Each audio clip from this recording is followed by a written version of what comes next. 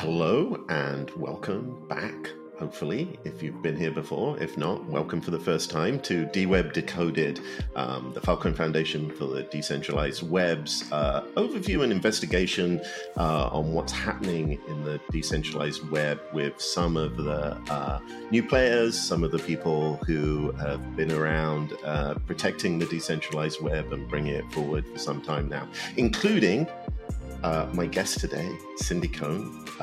Cindy is Executive Director of the Electronic Frontier Foundation and, complete disclosure, used to be my boss for many years.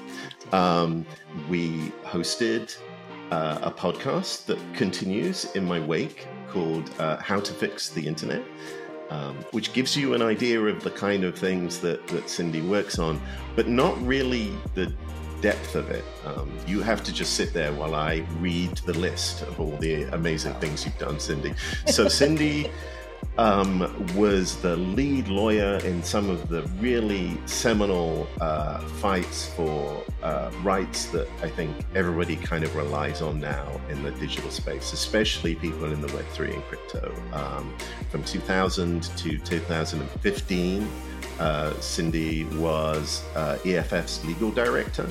That means she was around defending literally strong cryptography from its government controls, some of the major censorship battles, the rise of the dot-coms, control. I can't really, like, there's so much to talk about here. I mean, so to give a context for me, and then I will shut up. I joined EFF in 2005, where we were sort of deep in cryptography, fighting for the right for people to use encryption in a time when not enough people were. And then I watched you lead the organization to really take on the battle against government surveillance. So, and then since then, there have been a million other fires that EFF has fought. So, how does EFF decide what to tackle when your kind of briefing is like, oh yeah, just protect the internet and protect all of digital rights? How did you go, okay, we're going to do government surveillance now? I mean, it's an art, not a science, right? It really depends on whether there's an issue where we think we have the right tools. You know, EFF is largely lawyers. We have some technologists now too, and we build tech, and we have activists. But, you know, are our tools the right tools for this problem? Is it the kind of fight that if we pick the right fight, we can help a lot of people, as opposed to individual kinds of things? Is it something we know that a lot of other people don't know? We don't like to participate and just be a me too along with everybody else. I mean, we'll occasionally do that to show solidarity with groups, but really we feel like when people give us money, they want us to be where other people aren't, and to carve out space where, you know, the market's not going to protect them. The mainstream kind of organizations that don't have deep technical knowledge don't understand it yet, those kinds of things. You know, encryption was the first one of those. When we were talking about encryption, honestly, it started in 1994. Right. To free up encryption from technology. We were talking, this is before the World Wide Web. We were talking about this like future that none of the people in the courts or in the public debates that we were talking with really understood what the hell we were talking about. You know, I'm from the future. I'm here to confuse you, was what I felt like some of my presentations were. And so government surveillance, you know, like we wanted encryption so that people could have a space to have a private conversation. And in the early internet, the governments of the world, and especially the US governments, were really one of the, in your threat model, one of the people you wanted to protect them from. So when we discovered that the NSA was effectively tapping into the internet backbone and spying on all the traffic that went by, which was largely unencrypted at that time, it was a natural thing for us to do. If you care about the value of having a private conversation, being able to act in a way where you're not being watched all the time, you have to talk about government surveillance. So it was something that I remember in my first day as like a sort of young activist. In the first couple of weeks, I think we had a meeting with the developers of a thing called GNU Radio. Mm-hmm. And GNU, so this was 2005. GNU Radio, for those not following, it was one of the first programmable radios, right? So up until then, a radio just did one thing, and this thing could do it all. And Mm-hmm. these are the things that are in technology all over. But what was interesting is it's totally new, and you and the rest of the lawyers were sitting there going, okay, what are the ramifications for this 10 years down the line? Mm-hmm. And I found that fascinating because it was a combination of going, well, we have to anticipate this, partly because that's where we'll be in 10 years' time, and partly because court cases and law cases take that amount of time. Mm-hmm. Like you know, the NSA surveillance stuff, like you started it back then.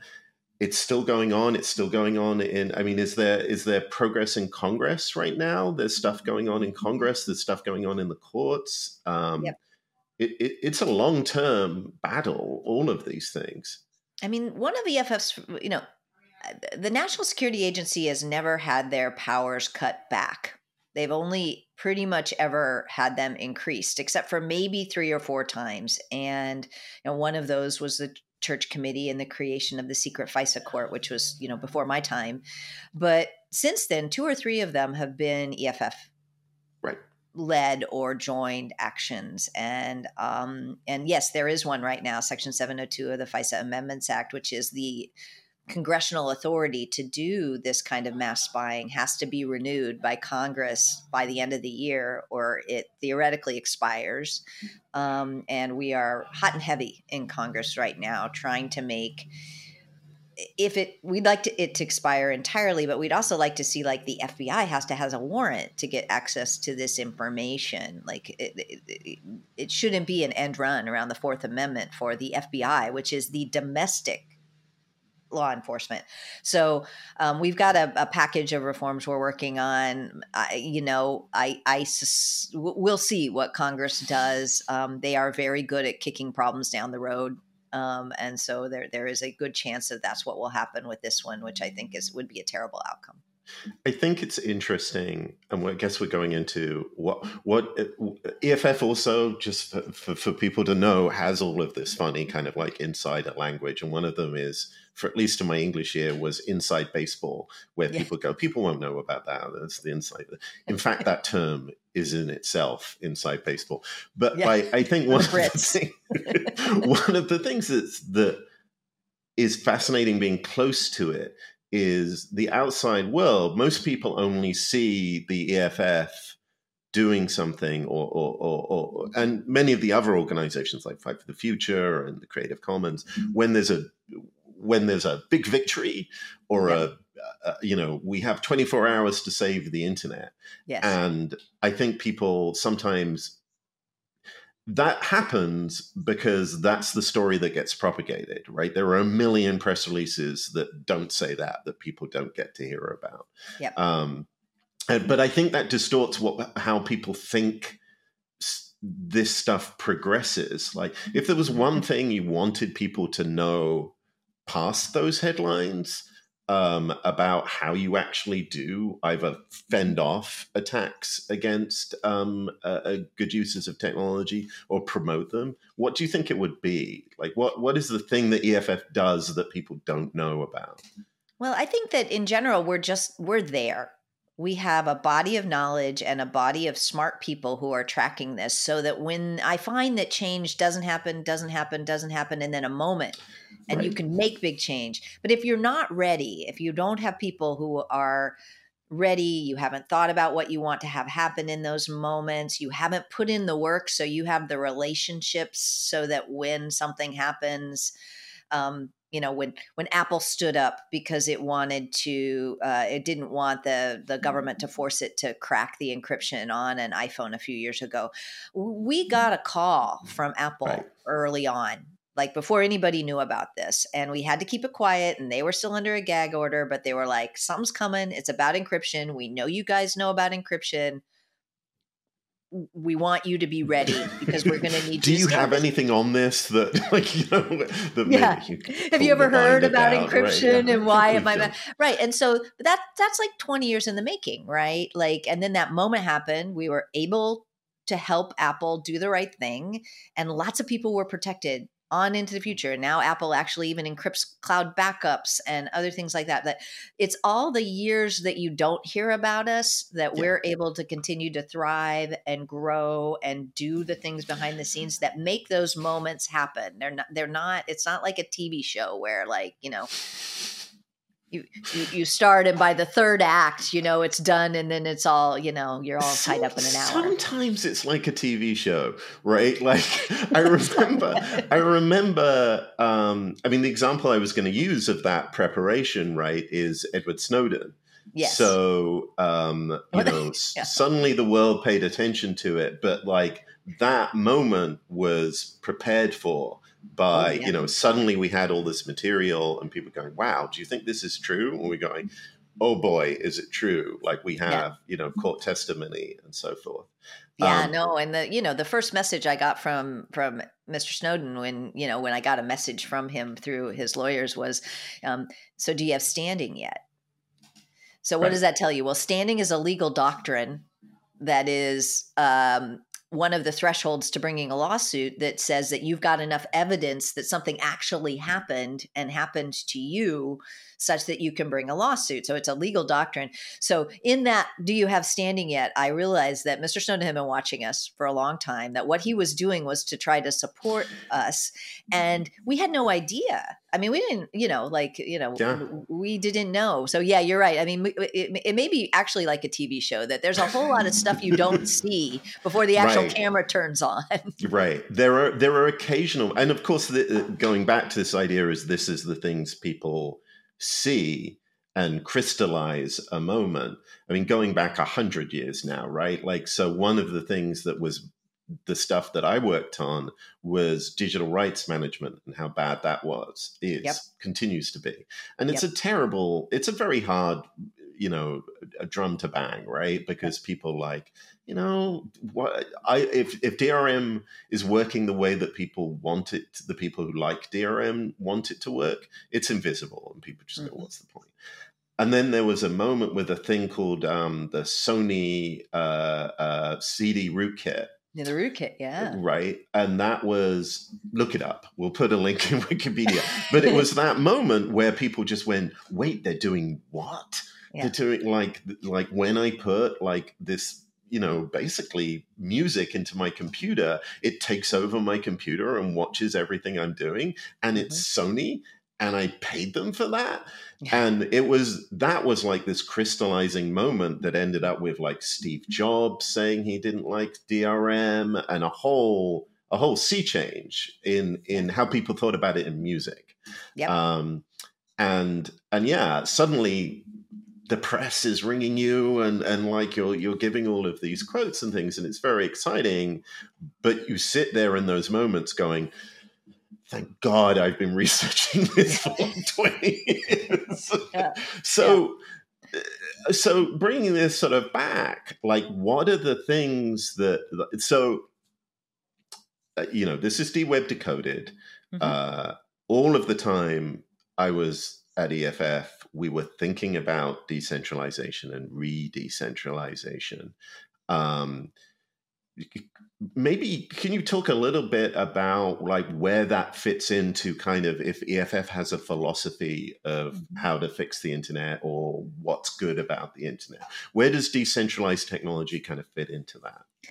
I mean, I think it fits in a couple places. First of all, it's user control, right? You're taking the control of somebody's experience. It may not be all the way to user, but it's a lot closer to user. It's a way that you're taking power and putting it closer to the edges of the experience. And, the original story of the internet is that's what the internet was for. It was so, a bomb couldn't take out an entire infrastructure of communications. I mean, that's the kind of Defense Department version of the internet. We all know that these stories are a bit overblown or apocryphal, but taking centers of power and putting them closer to the actual users is something that is kind of core to EFF. I used to say, when you go online, your rights go with you, right? That it's all about you, the center piece of this, or you or your community. It doesn't have to be individualistic, but it's not centralized power. I think that's one piece of EFF's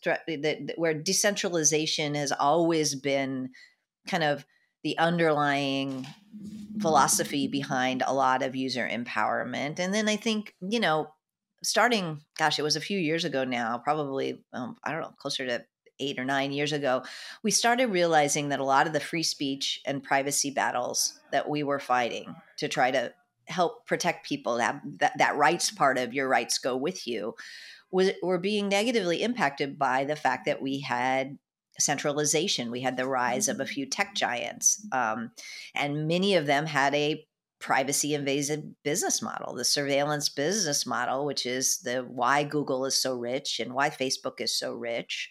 That model was hostile to users' interests, and that we probably couldn't get at it by just kind of getting at it directly. That we needed to really, if we were going to have headway on free speech and privacy issues, we had to have decentralization be central to our strategy, because the answer, I always say this, the answer to a bad dictator isn't to pound on the dictator and try to make him a nicer dictator, right? The answer is to or a good dictator, right? Yeah, even a good dictator, right? Benevolent dictatorship is very efficient, blah, blah, blah. I think that the point is like there's a lot of people who are upset about the rise of the tech giants who really just wanted to pound on Mark Zuckerberg for not being a nicer person. Or now we're all living in this time where we're realizing exactly how bad a person Elon Musk can be.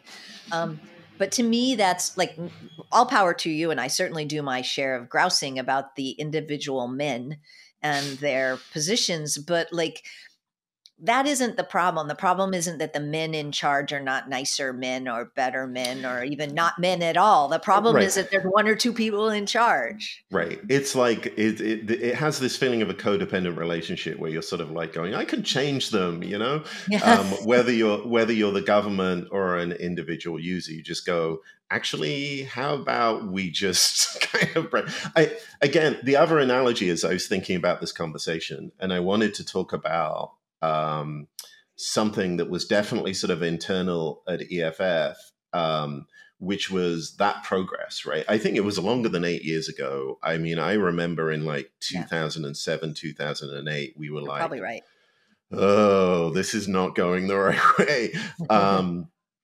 And, I think that there's this area, there was this period of bargaining, right? And there still is, where you're sort of going, okay, actually the big actor is not the government right now. It's still the government, but like, Facebook or whoever has this power to do good and bad. So we will target them, right? Mm-hmm. We will challenge them on what they're doing. And that seemed to be like the bargaining phase, right? Of the grief of the internet. And it's still very powerful. Like, I feel like one of the really powerful things that people don't recognize at EFF was who has your back. Yeah. Right. And again, I will just brief people because, again, I feel like it's, inside baseball in many ways. Who Has Your Back was for many years a project where EFF would do a kind of ranking of tech companies. They would have little tick boxes like, if the government comes with a subpoena to this company, do they fight back or do they have a process, a documented process, stuff like that? And people would often quiz me about that, or people would write about it and go, I can't believe that, like you said, Google was good.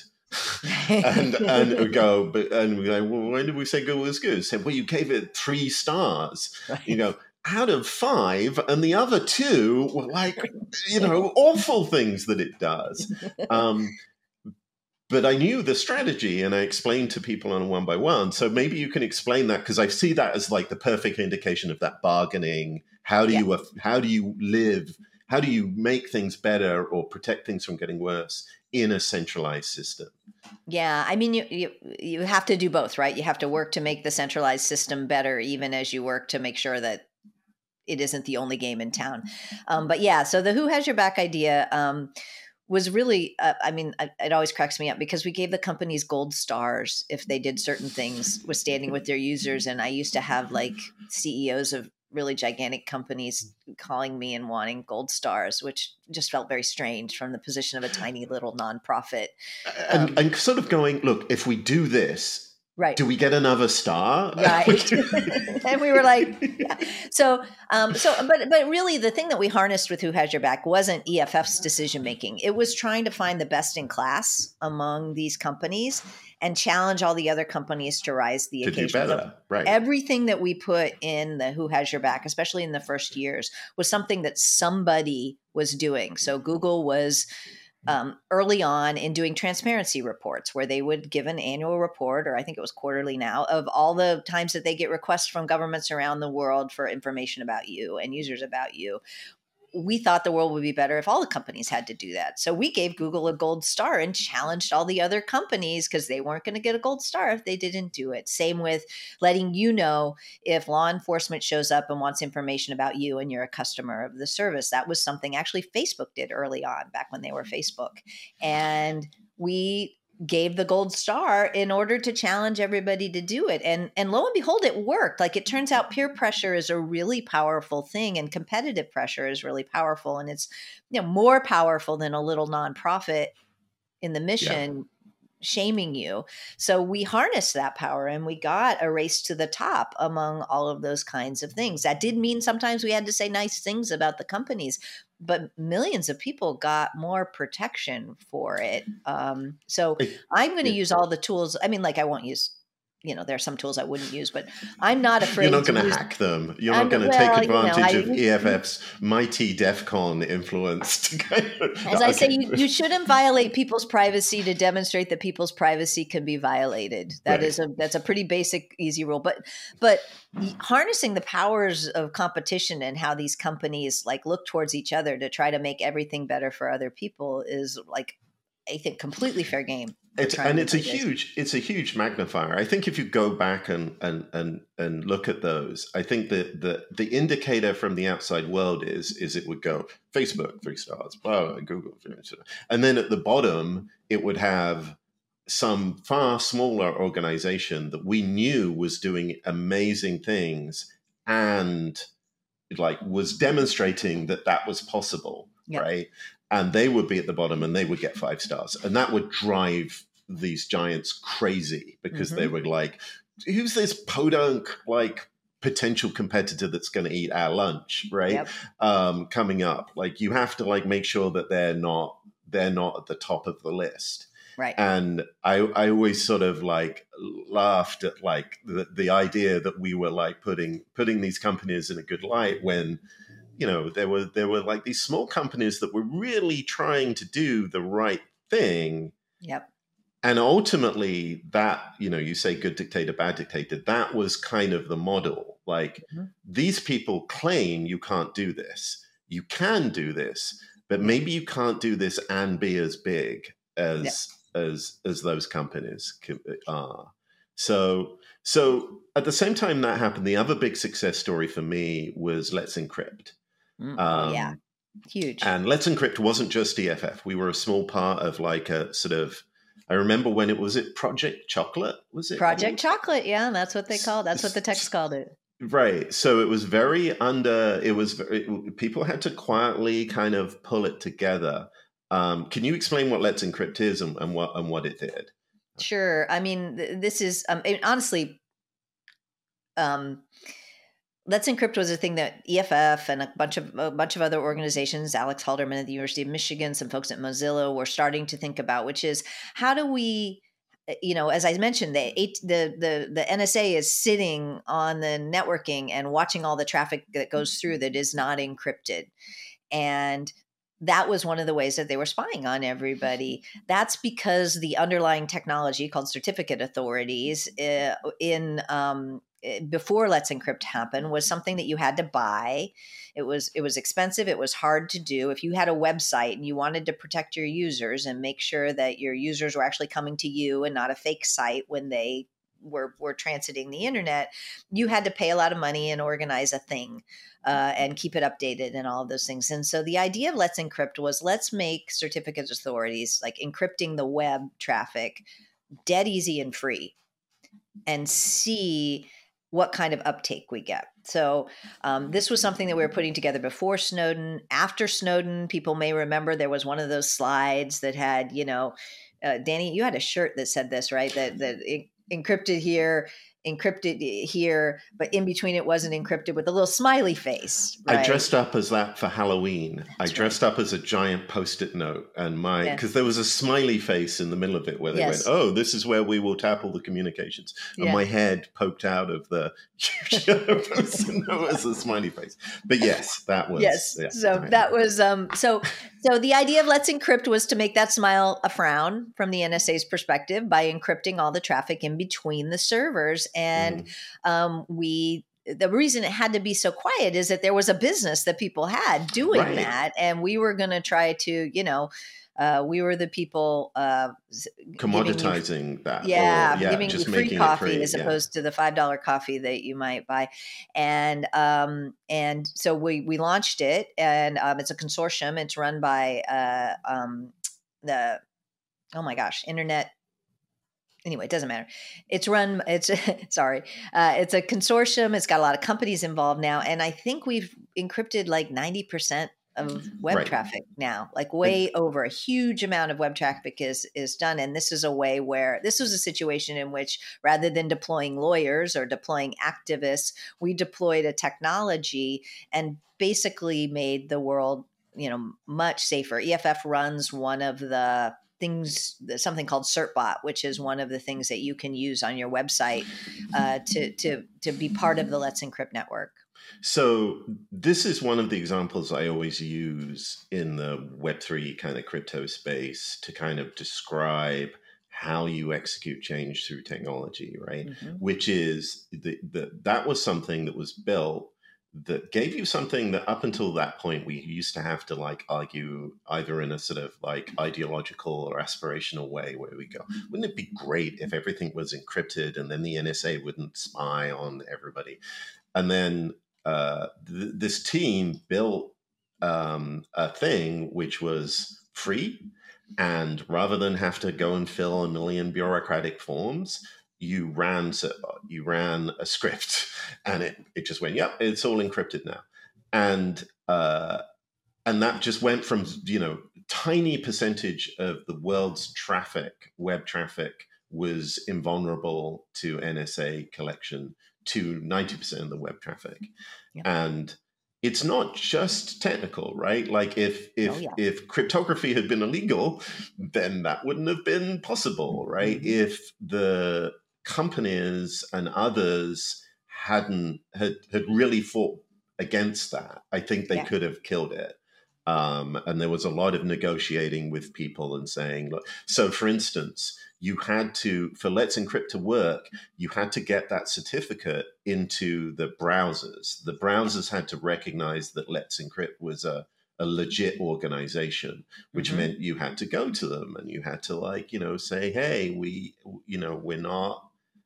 the EFF, or we're these people. We're a legitimate project. Bang, right? Like you transform billions of people's lives, and and the fact that no one notices it is good, right? Yeah. Is a sign that it's worked well. Yeah.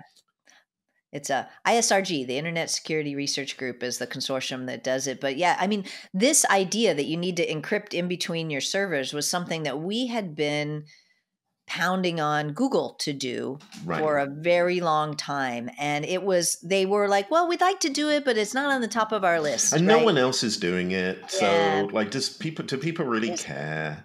And then when Snowden leaks came out suddenly, and we had let's encrypt pretty close to ready. I don't remember the exact timing, but we were not far apart. Suddenly it popped to the top of their list.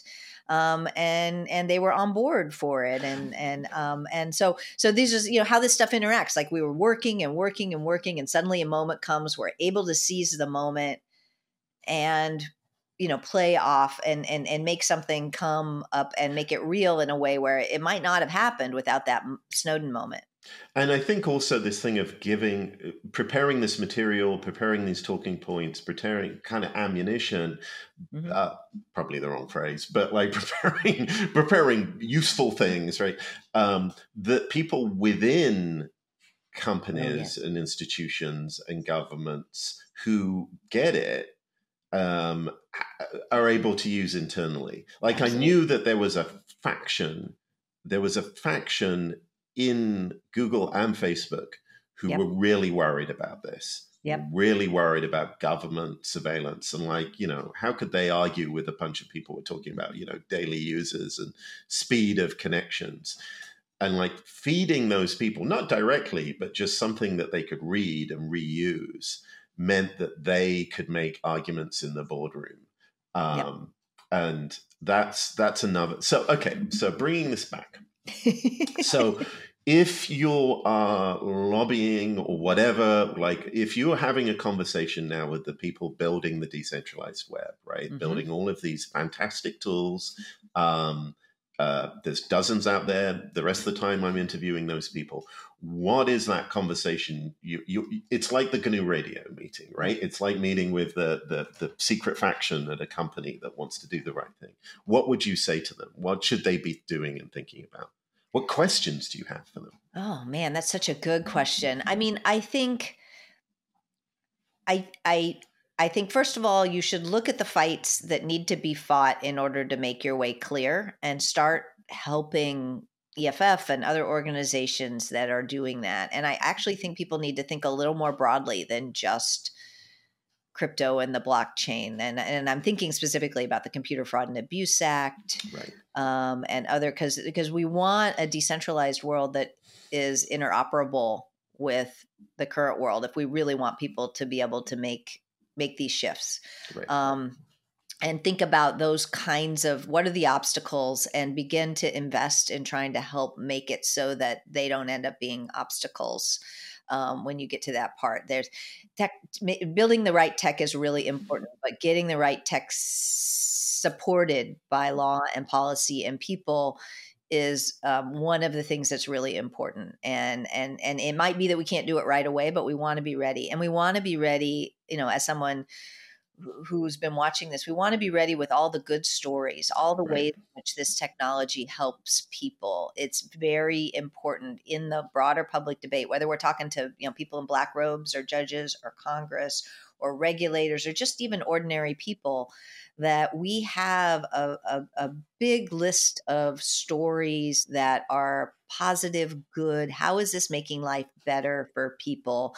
And honestly, bonus points if it's making things better for people who aren't you. Who are